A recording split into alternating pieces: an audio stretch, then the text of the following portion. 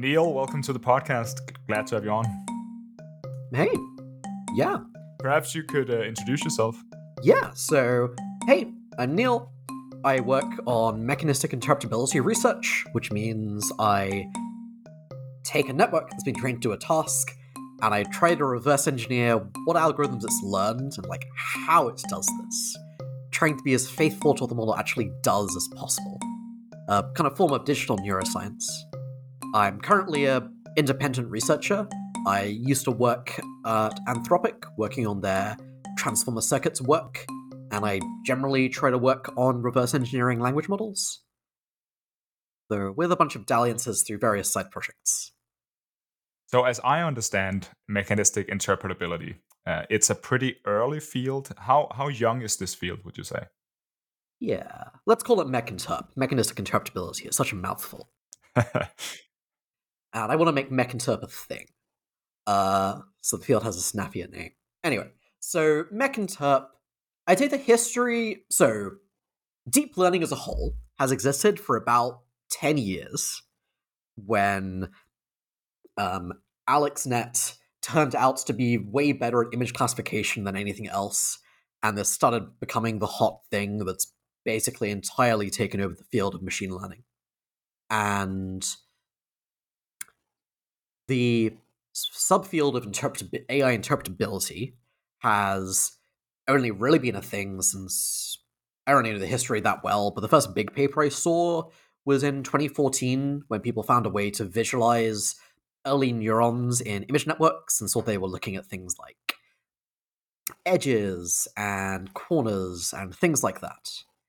And I would say that at least by my somewhat biased lights, the subfield of mechinterp has been massively pioneered by this researcher called Chris Olah, who was first involved in some work called Deep Dream at Google Brain, then ran the mechinterp team at OpenAI, doing this really great work on image circuits, where they reverse engineered different things in these image models. And since around late 2021, the field has heavily focused on transformer language models like ChatGPT and smaller versions of this, and trying to reverse engineer those.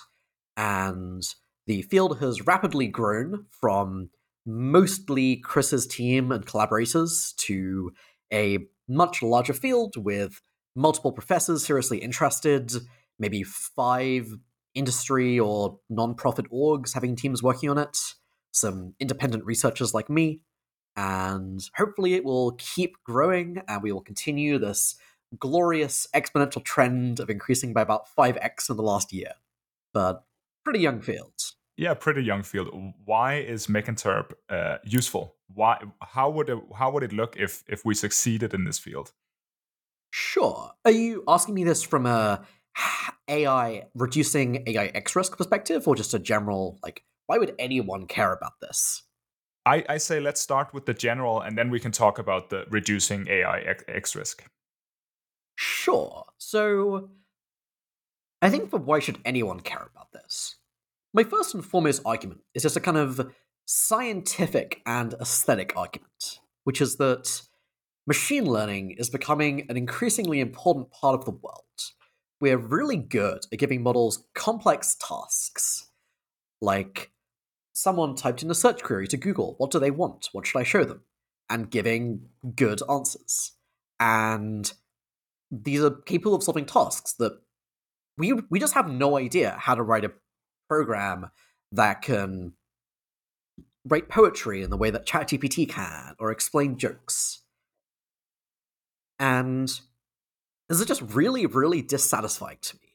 This is not an acceptable state of the world, that we have computer programs that can essentially speak English at a human level, but that we cannot write these programs ourselves. We can only train them via this enormous soup of data. And that's my personal reason. I generally think that just in a world that is being increasingly shaped by these systems, it's just really useful to understand what they're doing and why. For example, lots of people are pretty concerned about racism and sexism and algorithmic bias in models, if you can understand how this is implemented in the model, it seems like it should be much easier to check how well your techniques for producing this have worked, and ideally motivate new ones. We've got recommender systems that there are compelling arguments for doing pretty significantly negative things in the world. I think that if we could look inside those systems and understand why they recommended what they recommended on like an actual algorithmic level, it would all of this would just be so much more grounded, and we could actually have rules and regulation and transparency around what was going on here. And then the cause closest to my heart is AI existential safety. The question of, it seems plausible we're going to be in a world with human level AI systems where, without getting into arguments over the semantics of what that actually means, just systems that are capable of doing lots of complex tasks in the world, which may be acting towards goals and whose goals may be different from ours. And I think that the people making these systems are probably not going to want them to have misaligned goals, but that if we can't see what the goals are, and we can't see whether the model is actually being aligned versus doing something deceptive, or just broken and not what we want, that it's just much harder to actually get good outcomes here. Neil, could you tell us about some results from mechanistic interpretability that are interesting to you? Perhaps you could touch on multiple results. Sure. All right. So, a work particularly close to my heart is this project I worked on during my stint of independent research called Progress Measures for Grokking via Mechanistic Interpretability, where grokking was this famous mystery in deep learning where some researchers found that if you train a model or a small model on some algorithmic tasks, like modular addition, and you give it, say, half of the data to train on, and keep half of it that it never sees to test it on, it will initially memorize. It gets really good at the data it sees, and it's terrible at the data it doesn't see. But then if you keep training for an incredibly long time, it will suddenly grok, or generalize, and learn how to do the data it hasn't seen yet. And this is kind of wild, because it just keeps seeing the same data again and again. And the work I did was first to... So, I figured this just has to be susceptible to mech-interp. It's a tiny model doing an algorithmic task. This is the kind of thing we are good at.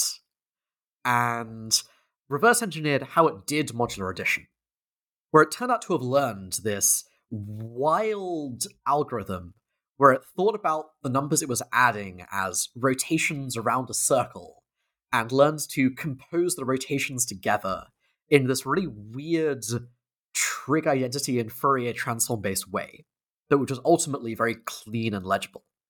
And then I could look into the model as it was training and saw that rather than suddenly figuring out the right solution, it actually slowly transitioned from the memorized solution to the generalized solution, but that it could only generalize data it hadn't seen yet when it was both capable of generalizing and wasn't also trying to memorize.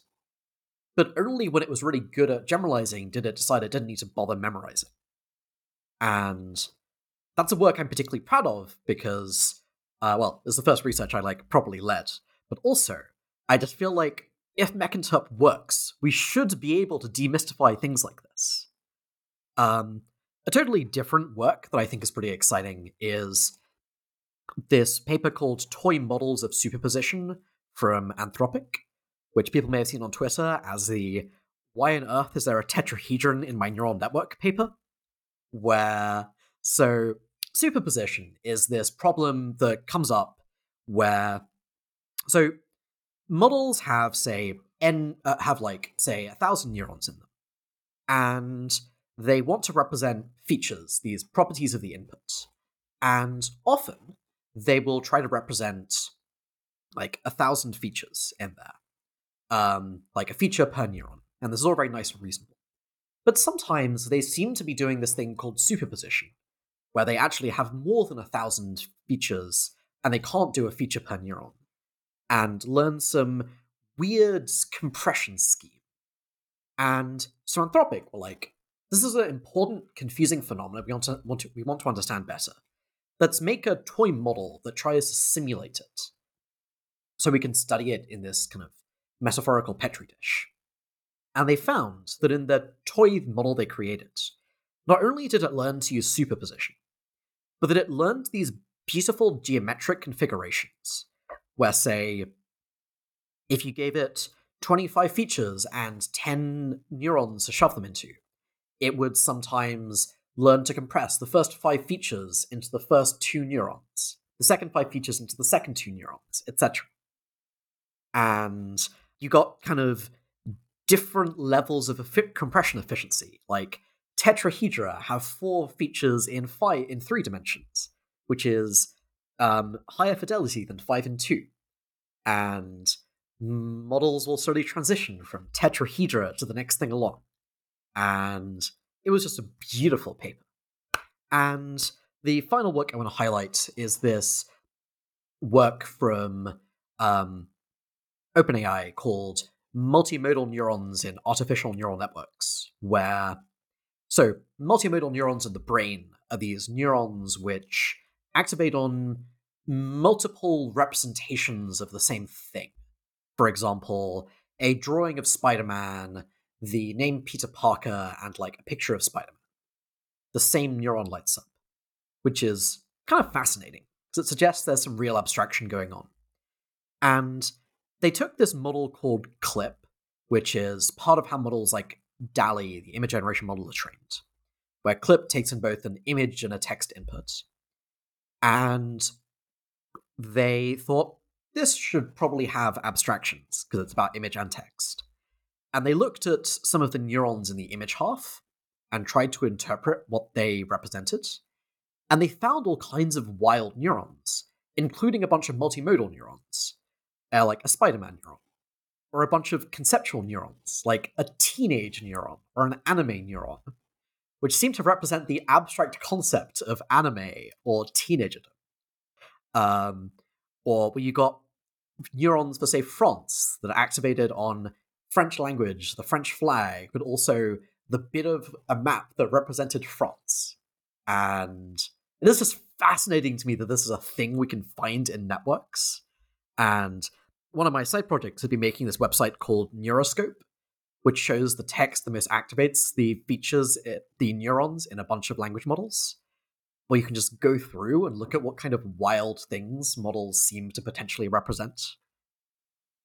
Are there any concepts that has been found in these neural networks that are entirely new? So I'm thinking that are there concepts that humans do not have that could be found in these neural networks? Unfortunately, I'm not currently aware of any examples, though this feels like the kind of thing that should be possible.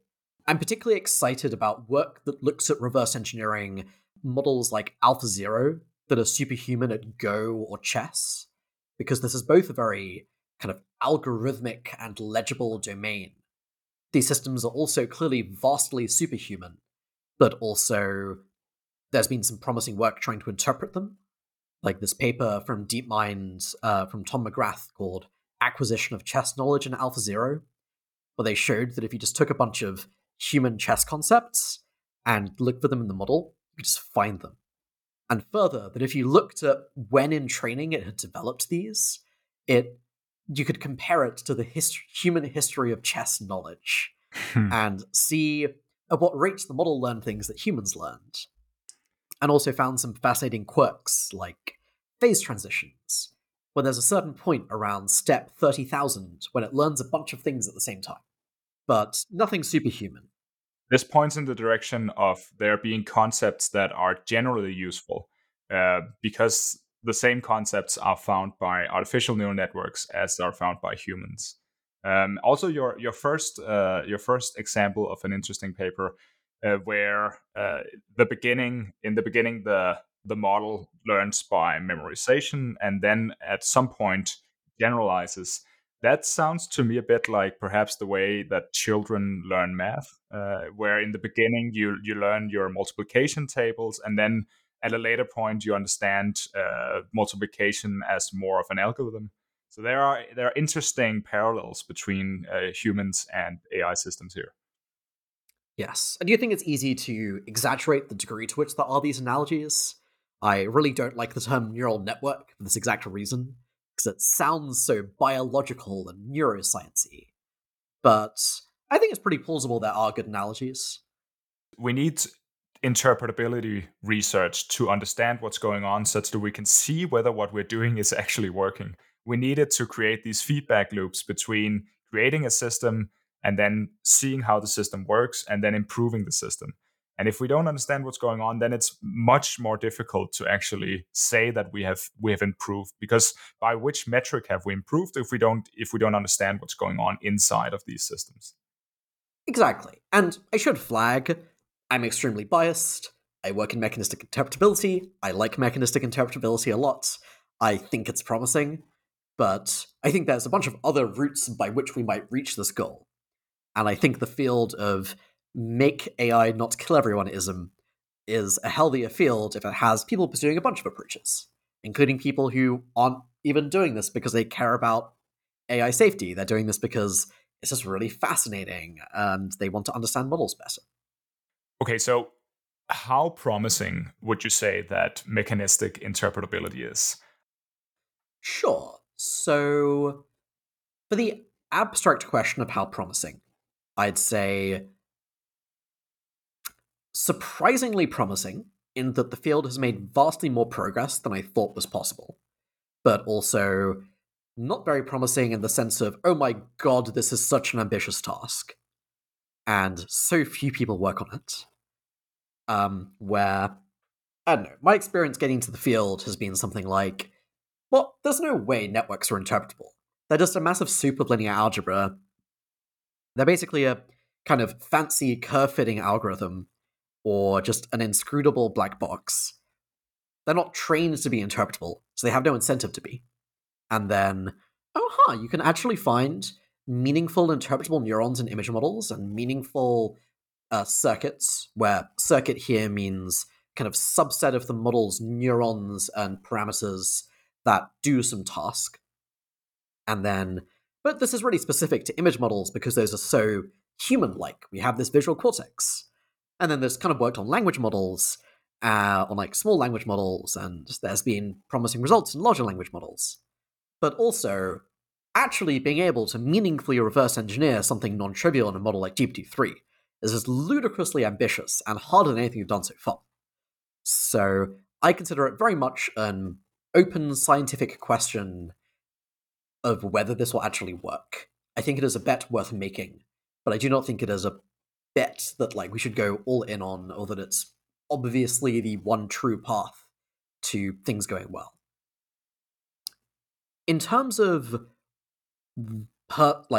interesting results and reasons for optimism, there was this paper from the Anthropic Interpretability team that I was a bit involved in called In Context Learning and Induction Heads, which I think is probably the most compelling result I've seen on looking at these models actually telling us something deep about them. So, an induction head, in brief, is this circuit we found in these two-layer attention-only language models. All right, so zooming out a bit of induction heads specifically, the kinds of models we study and try to reverse engineer are transformer language models, like ChatGPT. Fundamentally, it's about modeling sequences. You give it a sequence of words, and you train it to predict the next word. Like, you give it a page of a book, and you ask it what comes first on the next page of the book. And this is a kind of weird and arbitrary thing you might train a model to do. But it's really convenient, because one, this is like a pretty hard task.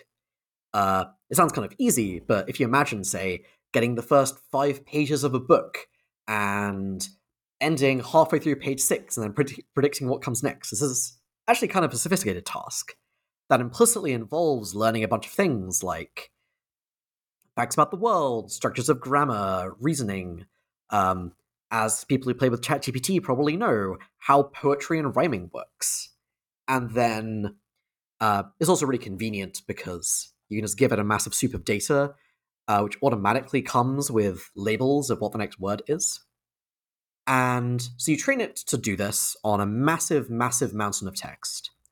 And then internally, the transformer is all about representing sequences, which can kind of vary in length. A transformer should work on a sequence with like one word and a sequence with 1,000 words. And so internally, the model is made up of these layers, these simple functions. And transformers are made up of alternating attention and MLP layers. MLP stands for multi-layered perceptron, but you don't need to care about what that means. And so they're modeling the sequence of words. And what they're basically trying to do is they take each word and then they do some processing.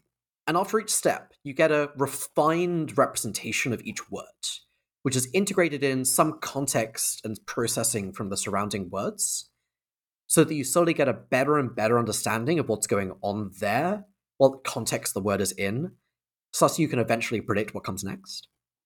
And then there's these two types of layers which kind of do this incremental processing. The first type is an attention layer. So at its heart, because the model is a sequence modeling thing, it's doing things in parallel on each word.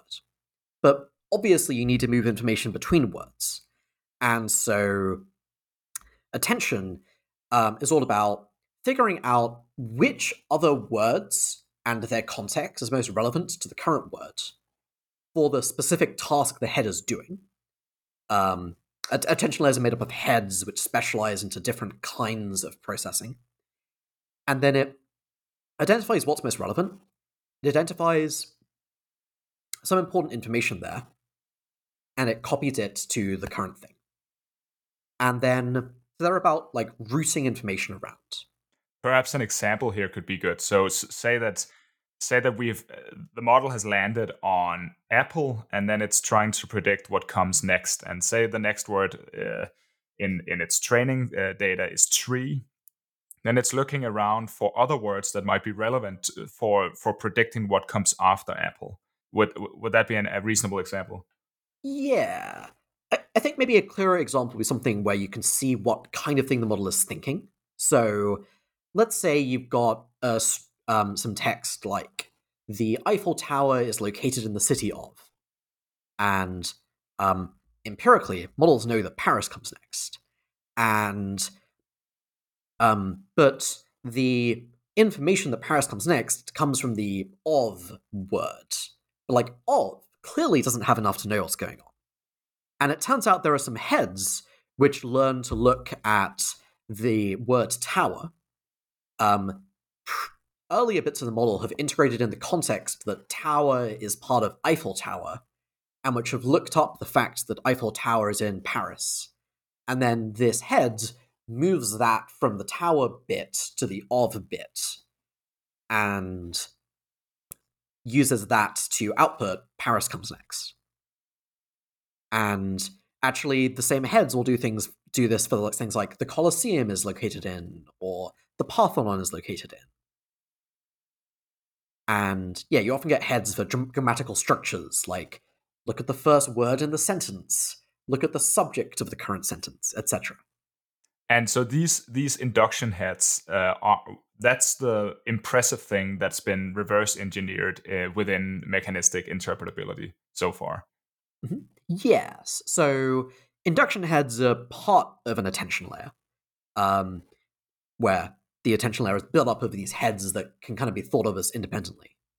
And because it's an attention layer, this is the model doing something sophisticated with finding relevant information and moving it around.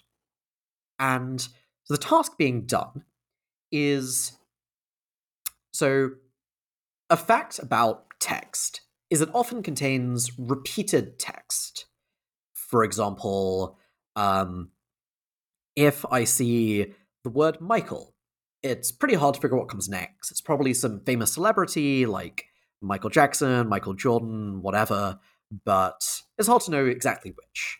But if in the past the text Michael Jackson appeared, then it's pretty likely that Jackson comes next. And so a pretty great algorithm a model can learn is, okay, let's look for let's look for a word that came after Michael in the past. And then let's move the information from that word to where I currently am. So I predict that that word comes next, whatever that is. And we reverse engineered these things called induction heads, which implement that. And it's worth noting, this isn't just the model memorizing something like Jackson often comes after Michael. If Michael Jackson came up in the past, this comes next. It's actually just like an actual algorithm that is run on any inputs. You can just give it some random gibberish text that's randomly generated, then just copy and paste that, and then run the model. And it will predict that the copied and pasted text, it will predict the copied and pasted text really well, even though it's never seen anything like that before. So it's a general algorithm. It's not a set of fixed rules involving specific words. It's a general algorithm that can work on arbitrary words, but which does this very specific task. Yeah. Like, it's not a lookup table, but it's also not, like, intelligence in any meaningful sense. But I can see how reverse engineering something like that is actually impressive, because now we're beginning to understand what's going on inside of these previously entirely black box systems that just predict the next word in the text. Yes, so I think that reverse engineering induction heads is, like, cool, though probably sounds a lot easier than it actually is from the outside. But they're not the reason that I raised the induction heads paper. So we actually reverse engineered induction heads in this earlier paper called A Mathematical Framework for Transformer Circuits. And I feel like I shouldn't be saying we. This paper was written by Catherine Olson, Nelson Elhage, Chris Olah, and the rest of Anthropic, and I was somewhat involved, but they get a large amount of the credit for doing great pioneering work in this field. And I definitely don't want to claim that this is my work. But yeah, so these induction heads, we found them by looking at these tiny 2-layer attention-only models. And then we looked at larger models. And it turns out that not only do all models that people have looked at have these heads, up to about 13 billion parameters. Since leaving, I actually had a fun side project of looking at all the open source models I could find, and I found them in about the 41 models I checked, all of them that were big enough to have induction heads had them. And not only do they appear everywhere, they also all appear in this sudden, what we call a phase transition, where, so as you're training the model, if you just keep checking, does this have induction heads? Does this have induction heads? There's this narrow band of training between about 5 to 10% of the way through training. Exact numbers vary, but that's kind of the idea. The model goes from no induction heads to basically fully formed induction heads. And this is enough of a big deal that if you look at the loss curve, which is the jargon for how good the model is at its task, there's this visible bump where the model is smoothly getting better, and then briefly gets better much faster, and then returns to its previous level of smoothly getting better when these induction heads form. So that's wild. Then the next totally wild thing about induction heads is that they're really important for this thing models can do called in-context learning. So a general fact about language models that are trained to predict the next word is that the more previous words you give them, the better they are, which is kind of intuitive. If you're trying to predict what comes next in the sentence, the cat sat on the mat, like what comes after on the in on the, if you just have the, it's really hard. If you've got on the, it's a bit easier. If you've got the cat sat on the, it's like way easier. But it's not obvious that if you add more than 100 words, it really matters. And in fact, older models weren't that good at using words more than 100 words back. And it's kind of not obvious how you to do this, though clearly it should be possible. For example, if I'm reading a book, the chapter heading is probably relevant to figuring out what comes next. Or like if I'm reading an article, the introduction is pretty relevant. But it's definitely a weird thing that models can do this. And it turns out that induction heads are a really big part of how they're good at this, where models that are capable of forming induction heads are much better at this thing of tracking long-range dependencies in text. The ability of models to do this perfectly coincides with the dramatic bit where they're learned. And when we did things like tweaking a model too small to have induction heads with this hard-coded thing that made induction heads more natural to form, that model got much better at tracking how to use text far back to predict the next thing. And we even found some heads that seem to do more complicated things like translation, where you give it a text in English, you give it the text in French, and it looks at the word in English that came after the corresponding word in French. These also seem to be based on induction heads. These induction heads, they pop up in many different neural networks, in many of the neural networks that you've checked at a certain size.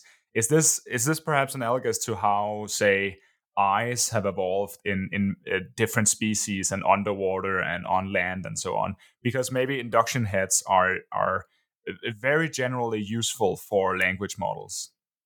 Yeah. I think that's a pretty good analogy. That's actually a pretty great analogy.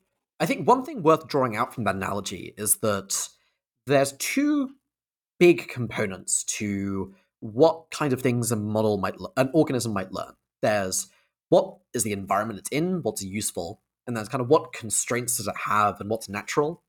And light, light is there, light is useful, understanding your environment is important, so eyes are valuable. And the same kind of underlying biology presumably incentivizes eyes, though I'm not a biologist, so I don't actually know how much eyes are implemented in the same way or not. And I think the analogy from biology to AI can be a bit overdone, but this underlying principle of repeated text happens a lot and it's useful to notice, and induction heads are a very natural thing for a model to express that's kind of efficient in the same way that, I don't know, walking on legs is more efficient than growing your own wheels. Even if probably we could figure that out. Biology could figure that out if it really had to. All right. So, say induction heads are an example of a way in which we can understand what's going on inside of these neural networks. I would like us to pivot a bit to talk about how does this line of research help make us safer. So you mentioned that your largest motivation for working, or perhaps say at least one of your motivations for working on this, is to help reduce AI risk. So how do you see mechanistic interpretability helping there? This definitely is only one of my motivations. I generally think of my life as having kind of multiple different categories of motivation. There's the high level, abstract, zoom in every few months and think about my life goals and meaning, where, okay, I think that human level AIs, I think that's probably going to happen and plausibly might go badly, and I want to be doing things that address this because making the world a better place is of deeply important value to me. But also on a day-to-day basis, that's like not the kind of thing I can really draw excitement from. And things like, oh my god, this is so fun. I get to stare at an alien organism all day and probe its brain for how it works. Or, lots of people around me are really smart and excited about my work and think I'm really cool for doing it, is another thing that appeals to the kind of monkey inside my brain. And part of how I try to set my life is to align these various different things that don't by default point the same way, to align with my abstract, high level, actually what matters to me, but really hard to feel and practice. I'm very concerned about models being deceptive, and in particular, models being deceptive in a way that's hard to notice, where the model realizes it's being trained, it realizes it's in its interests for its human operators to think it's doing what they want and being aligned and performing well. And so it learns to fake doing that. And if it's competent, which the models I'm scared about are, then it will just do this well. It will do this in a way that's as close as it can get to what a system that genuinely cared will do. And fundamentally, when there are multiple solutions inside a model that both have the same outputs, one of the obvious things to do is to open up the black box of the model, look inside, and try to poke around at what's going on. And this is one of the ways I think mechanistic interpretability is likely to be pretty promising. In particular, I'm really excited about there being better feedback loops with people trying to align these systems, where, especially as you get closer to the worlds which are actually dangerous, where we might have systems that are capable enough to do damage and also capable enough to realize they might want to do damage.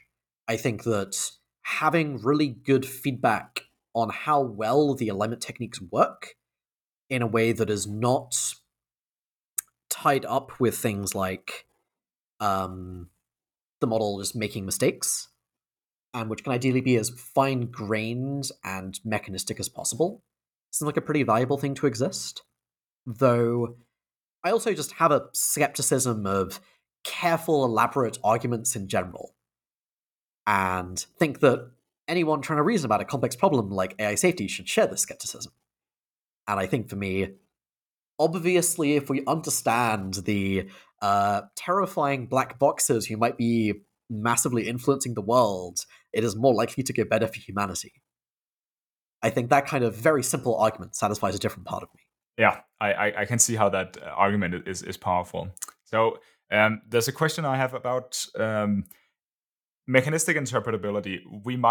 This might help us understand what's going on inside of these black box systems, right? But if we discover that something we do not like is going on, is there a part of mechanistic interpretability that helps us control the system or steer the system in a different way? Or is that where you imagine another approach within AI safety takes over? So is mechanistic interpretability mostly about detecting bad behavior, not about actually steering or controlling AI systems in the right direction?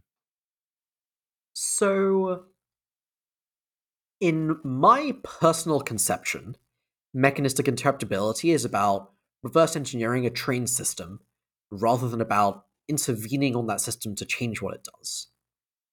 I think that it's easy to get into semantics here, where, I don't know, maybe if you're a doctor, you refer to your instruments as like a very different part of medicine, as like the actually cutting people open and making them better.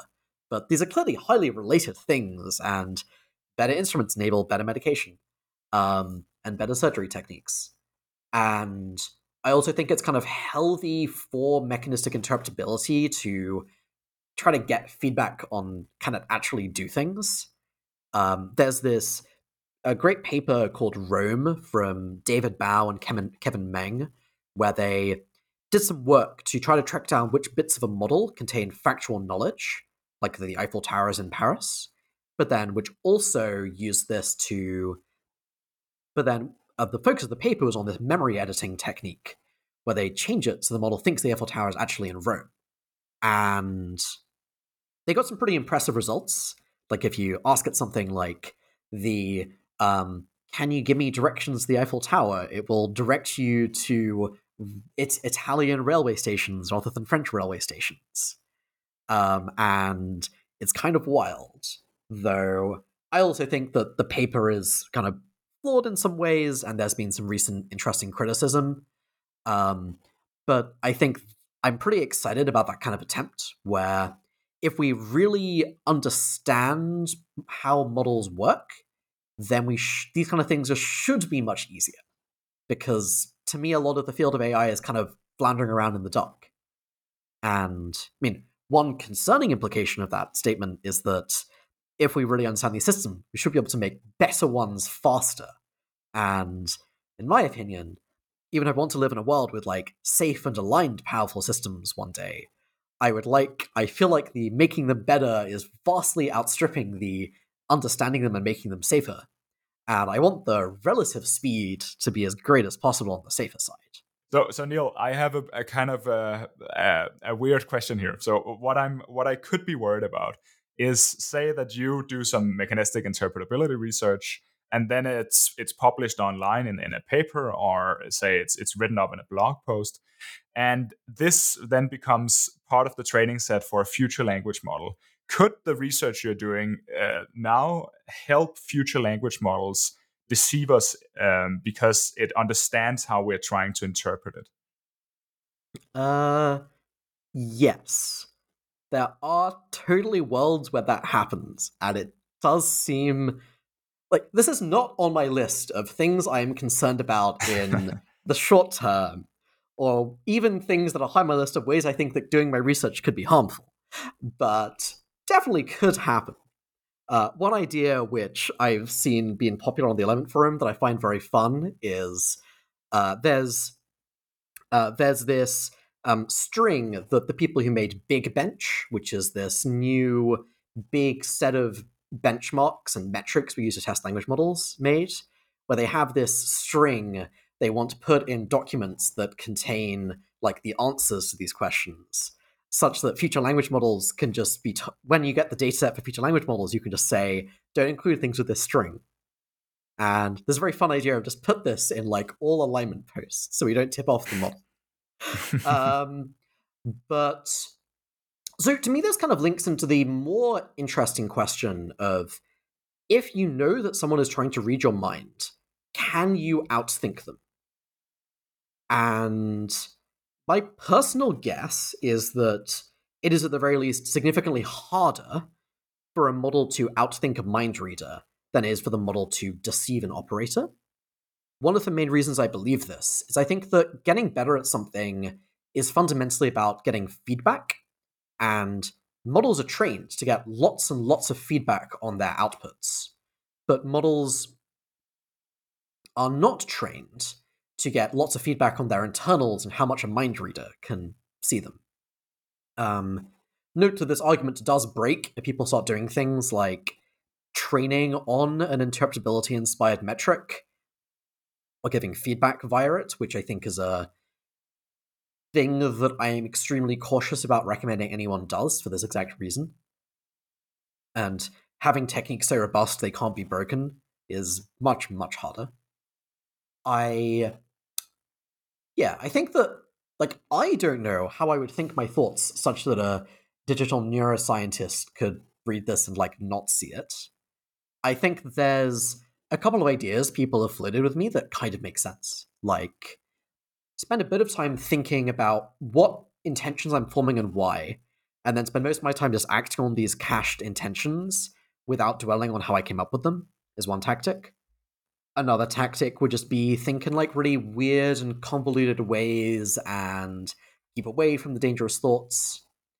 And I can imagine some of these working, especially if a model has some external memory it can store these cached intentions in a way that's kind of divorced from how they were generated. We should flag that all of this is very speculative, and it is not your main concern. Completely. Yes. Yes, this is very much on my list of fun things I might speculate about with friends at 1 a.m. rather than a thing that is actually a thing I think about doing day-to-day research. Okay, let's dig into some of what I could see as being problems with mechanistic interpretability as a research paradigm. So I think the main worry I have is just that mechanistic interpretability is not fast enough. So how I would frame this is to say that when we get actual feedback from the systems that were cutting edge 2 years ago, there are now new systems, and we have not been fast enough to implement the learnings in the new systems. So in a sense, you're always playing catch up, or at least that's my fear. What do you think? That's a real worry. So, this definitely is a real worry. I will point out that I would argue that the field of mechanistic interpretability of language models didn't even exist 2 years ago, and all existing work was on image models, such that I don't know, I feel less bad about that one. But I do think this is an important point. And so there's a couple of underlying questions here. There's, are we just capable of doing this at all? Maybe we could do GPT-3 given 2 years, but then if GPT-4 is 10 times bigger, it would take us 20 years, and that's not sustainable. But then there's just questions like, are we just going to kind of always going to be scrapping our previous work? Or can we be building a field? Or like building upon our previous work, even as the exact focus changes? And I'm reasonably optimistic about the building on our progress one. I think that a bunch of our insights and conceptual frameworks from image models transferred, though definitely imperfectly and less well than I'd have hoped. And there were lots of weird things about transformers. For example, image models don't have attention layers, and a bunch of the work has focused on understanding what's up with attention layers. And so that's a category of concern. I think on the problem of scale, can we actually interpret these humongous models, even if we can interpret a smaller model? I'm kind of unsure. I am excited about things that try to take insights from Mechinterp and scale them and automate them. And I think that one kind of speculative dream might be that even if we know how we would reverse engineer GPT-4 given 20 years, before we get to the really scary systems, we'll hopefully have systems that are kind of near human and can take over a lot of cognitive work. And if we could have these systems try to help us and just do this 20 years of work in weeks instead, that seems in some sense like a massive win that could actually scale. But yeah, I think one thing I will say that's maybe one of my more controversial opinions is that I think that the field of interpreting AI is much, much more bottlenecked by really rigorous, true beliefs about networks than it is by good ideas for things that would scale and would actually generalize to larger models. And I think that it's just very hard to tell which of the ideas are good, which of the ideas have subtle flaws. And I feel like just doing work to find even some cherry picked thing like induction heads that we then try to really deeply understand, or trying to discover some more of the underlying principles behind the kinds of algorithms the models learn and the kinds of ways they express things, even if the exact details don't generalize, just seems like it should enable all further things to do with understanding these models.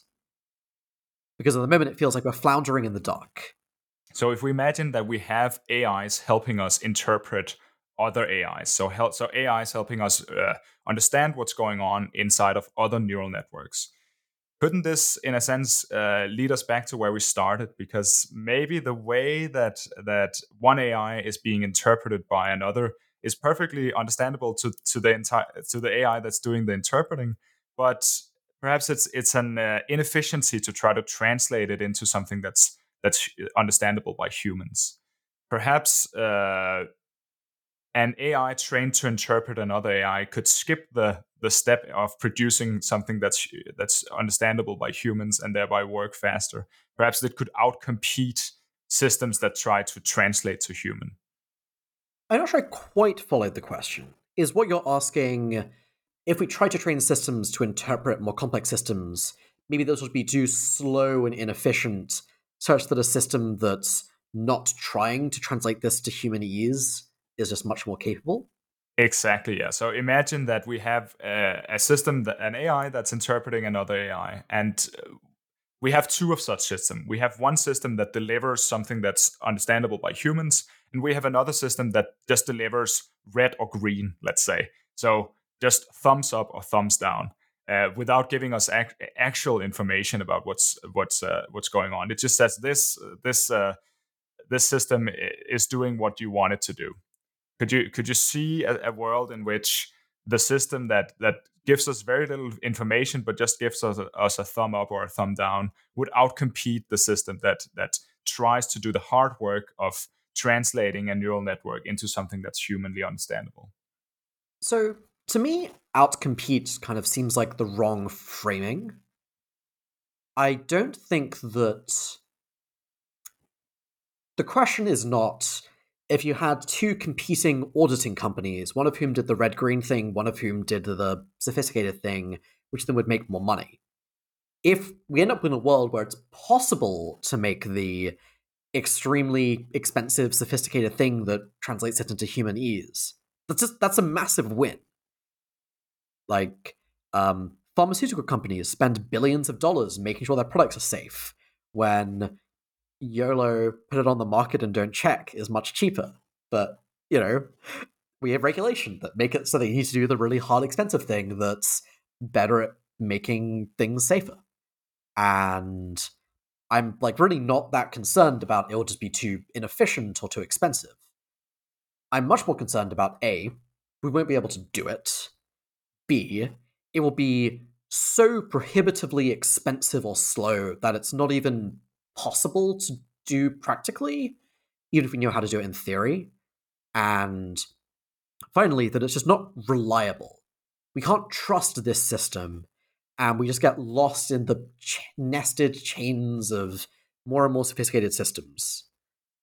And on the specific point of practicalities and kind of competition, I think one thing which is easy to overlook here is that mechanistic interpretability is not necessarily about auditing every single action a system takes.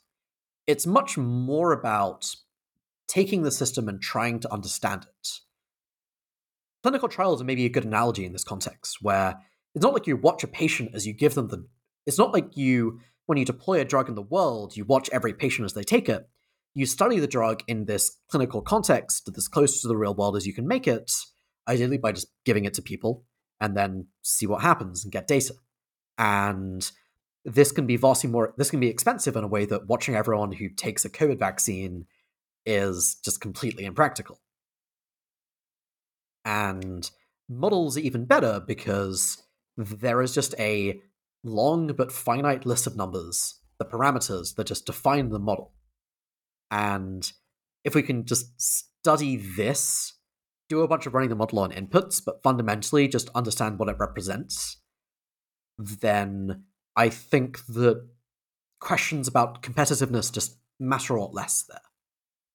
But you think that mechanistic interpretability will have to involve AIs interpreting other AIs at some point for it to scale to bigger systems? I think it is plausible that this is a thing that happens, and it is plausible that the most practical path to meaningfully understanding really complicated systems is via using less dangerous AI assistants. I do not think this is an important thing in the near-term future of the field.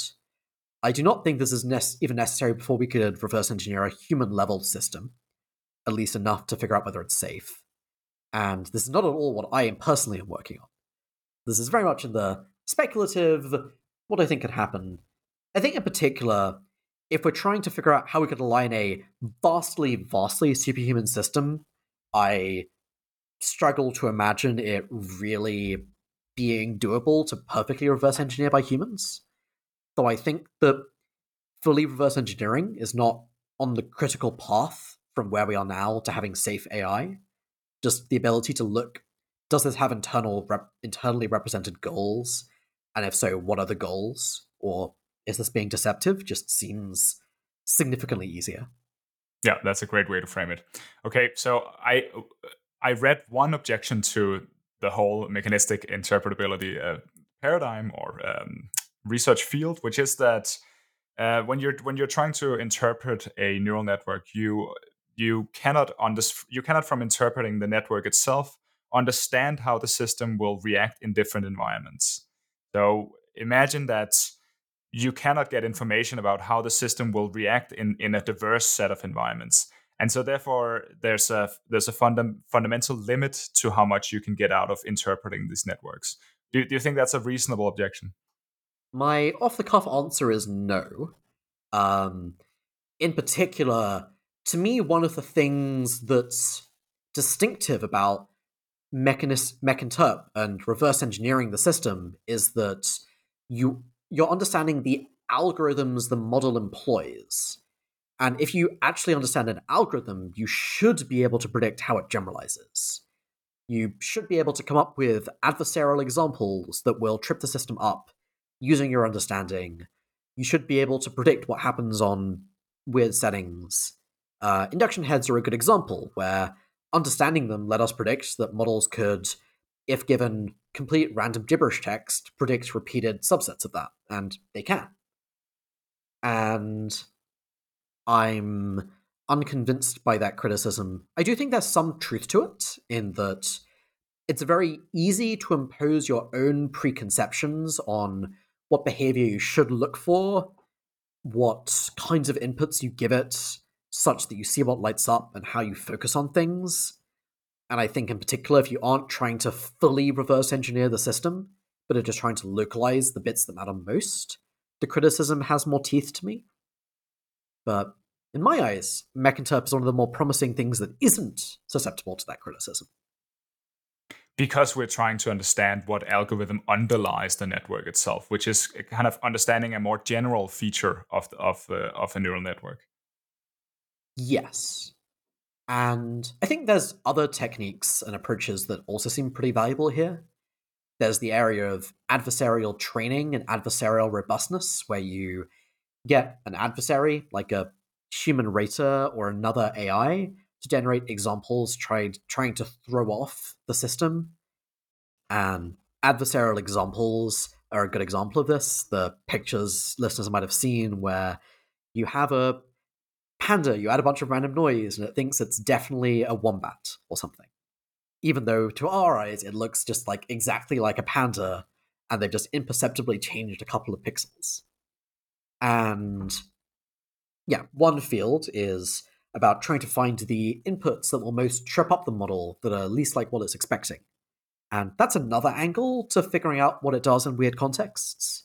But I'm honestly not really aware of many others that I think are as promising as Mechinterp here. Okay, so actually, you think this objection applies the least to Mechinterp compared to other approaches? I don't like using superlatives, but kind of. And to be clear, I think it does apply. I just think it applies a lot less. Yeah. All right. So let's say that people have been listening to this and they are now excited about Mechinterp. They want to help contribute to this field. What would be the best ways to get into this? Which papers or books or video series should you read? Should you go to hackathons? How would you go about getting into the field? Sure. So, actually, one of my side projects for the last couple of months has been trying to make this dramatically easier. And I have this post called Concrete Steps to Get Started in Mechanistic Interpretability, which you can find if you go to neilnanda.io/getting-started. And this tries to give a pretty concrete guide to what I think you should do if you actually want to learn about the field and potentially do research, and tries to collate a lot of the other resources I've made and other things I think are useful and good for this. Generally, I think one of the really great things about Mechinterp is that, one, there's lots of important work to be done on tiny systems that can fit on a free Google Colab notebook in your browser rather than needing some expensive supercomputer, and which you can just play around with and get fast feedback within minutes, especially using some of the demos I and collaborators have made where you can just play around with a model by running existing code. And I would recommend people just go and screw around with the various educational materials, read some of the papers recommended. For people who want to dig more in, I have the sequence that I'm pretty satisfied with called 200 Concrete Open Problems in Mechanistic Interpretability, where I try to both just lay out a map of the field, what I think are the interesting sub areas, big open questions, how I think about doing research in those traps, pitfalls, tips, but also just a long list of concrete problems I would be excited for someone to go and work on. Would this be the best approach? Say that a listener has a general background in computer science and is interested in this. Is the best way to jump into one of these 200 problems and try to solve it and then fail and then get feedback from trying to solve an actual problem, or would you rather have a more expanded base of theory by reading some papers? And how would you start? I personally think that most people I see getting into the field spend way too long reading papers and trying to build a broad base and not enough time just doing things. And I think that building a broad base is important, but I think that the best way to build the base is by doing things, failing, noticing what you're stuck at, and using this to ground your learning. And I think that going back once you've gotten your hands dirty and going and just like going on a learning binge and trying to fill in a bunch of the holes in your knowledge is like solidly worthwhile. And I think there's a learning style which just prefers reading a bunch of papers. And my Getting Started guide also tried to give some concrete advice for that. But code fast, code early, try to build practical knowledge as well as theory is some of the most common advice I give to people trying to get into the field. And again, one of the things that's really nice about Mech and Terp is there's lots of small bite-sized problems. I tried to rank the problems in my sequence by difficulty, and there's a rank for I think someone who's new to the field could like probably get a good amount of traction on this in like a week or two. And I think that just trying to do something is one of the best ways to get grounding and get started. Fantastic. Perfect.